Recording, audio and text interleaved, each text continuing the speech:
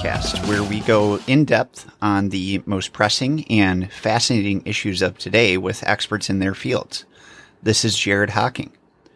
Well, I've been getting questions from listeners over the past few weeks about why I named the podcast All Things Connected. And that's a great question. So I thought that I would address that briefly in this episode. And I'm also going to share with you my general approach to this podcast as the host of the show while interviewing my guests.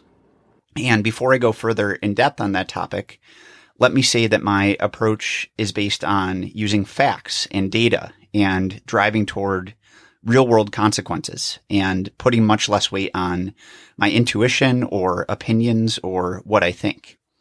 Speaking about the title of the show, the truth is that everything on our planet and everything across history is connected. Things are connected temporally, geographically, ecologically, both directly and indirectly. And that means that the events and phenomenon that we observe today are rooted in connection to events from the past.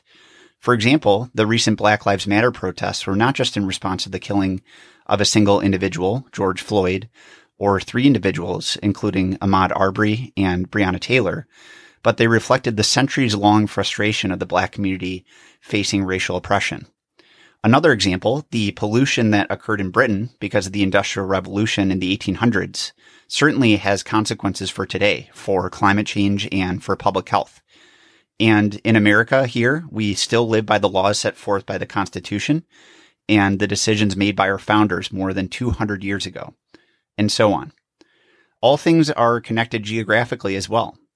Again, just as an example, the shampoo or peanut butter or laundry detergent that we purchase here likely contains palm oil that has been produced in Indonesia, resulting in the deforestation of entire rainforest ecosystems and putting one of our great ape cousins, the orangutan, at dire risk of extinction. Finally, as I am sure you are aware, all things on our planet are connected ecologically. In fact, as I have learned, the first law of ecology states that everything is connected to everything else. One of the coolest examples I have come across of this involves a case study of Yellowstone National Park concerning the extirpation and reintroduction of wolves to that park and how that change affected the ecology of the entire park, not just the other animals or plants, but the trees and even the rivers. This is explained in an excellent TED Talk called Everything is Connected by the journalist and sometimes biologist George Monbiot. I will put a link to that talk in the show notes since he explains it in an extremely interesting way, and his wonderful British accent certainly helps. Now, what would be really cool is if I found a way to connect all of the topics that I plan to discuss on this podcast, perhaps from one episode to the next. But to be honest, I think that might be more contrived than I would want it to be. So where the opportunity to do so is clear and seems straightforward, I will do so. Otherwise, I'll leave it up to you to make those connections. Okay, now for a slightly different topic. If there's one thing that I've learned through my graduate education, it's that statements or arguments that lack data or evidence ring hollow and lack relevancy, certainly in intellectual conversations. That's why you'll rarely hear me on the show make statements that begin with, I feel like, or it seems like, or I think. If I do, then I acknowledge when making that statement that I don't have an empirical basis to make the claim. And therefore, you probably shouldn't even listen to what I'm saying in that moment because it's fairly irrelevant.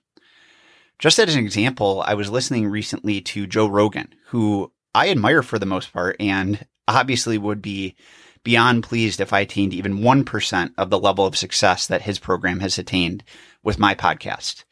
What I'm about to say here is not to criticize Joe or his program, but it's to draw a comparison and divergence from this approach and the one that I hope to establish on my program.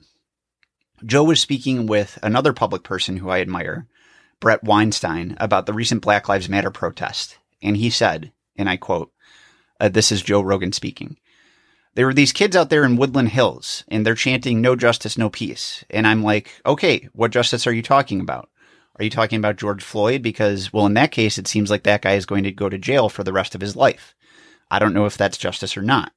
What is justice? What is peace? It's just a slogan, but they feel good saying it.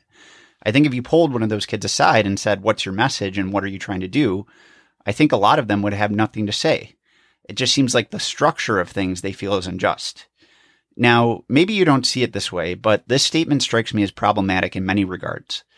The first is that using a platform with the mass influence that he has, Rogan in this case uses the phrase "I think" or "I feel" or "it seems" multiple times on a very important issue and makes predictions based on a future scenario that do not connect to facts on the ground whatsoever.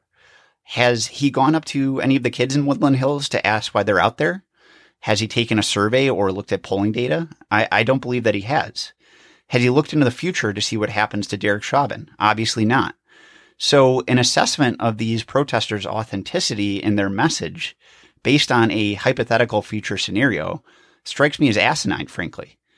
Derek Chauvin very well could go the way of officers in similar situations, most notably the officers in the Tony Timpa case in Dallas, where charges were dismissed for all 3 officers, or the case of Philando Castile or Darren Wilson, who was charged in the Michael Brown case, and the list goes on. Another point here is that many people know "no justice, no peace" is not a recently born phrase. Definitively, it can be traced back to the 1980s in response to police violence then, and may have even been used in the 1960s during the civil rights movement. So this demonstrates a clear lack of awareness of history. And that leads me to a related point, which is I believe no matter how many guests I can have on this program, I don't think that I would do 5 episodes a week like Joe Rogan. And I don't think that I will, because it's imperative for me to be incredibly well prepared coming in these conversations so that I don't buffet otherwise scientific and credible talk with opinion and conjecture. Again, all of this is not to criticize Joe, but to draw a comparison and to illustrate the types of conversations that you can expect to come from me here. And if I do ever slip into what you view as opinion or conjecture, please feel free to hold me to account. My Twitter is Hawking5, and you have my email from previous episodes. Okay, finally, there will be a link going forward in the show notes with a survey where you can provide feedback on the show, request guests or particular topics. And if you do have 3 minutes to fill that out, or maybe even less, that would be much appreciated. After all, I'm making the show for you, not for myself. Thank you, and I hope you continue to listen and continue to enjoy the show.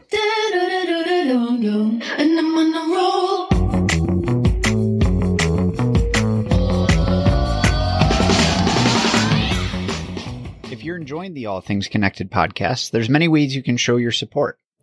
You can write a review on Apple Podcasts or on Stitcher, wherever you listen. You can share it with a friend or talk about it on your own podcast. You can post about it on social media, such as sharing your favorite episode, or you can support it directly on Patreon at patreon.com/allthingsconnected. Thank you very much. Your support is much appreciated.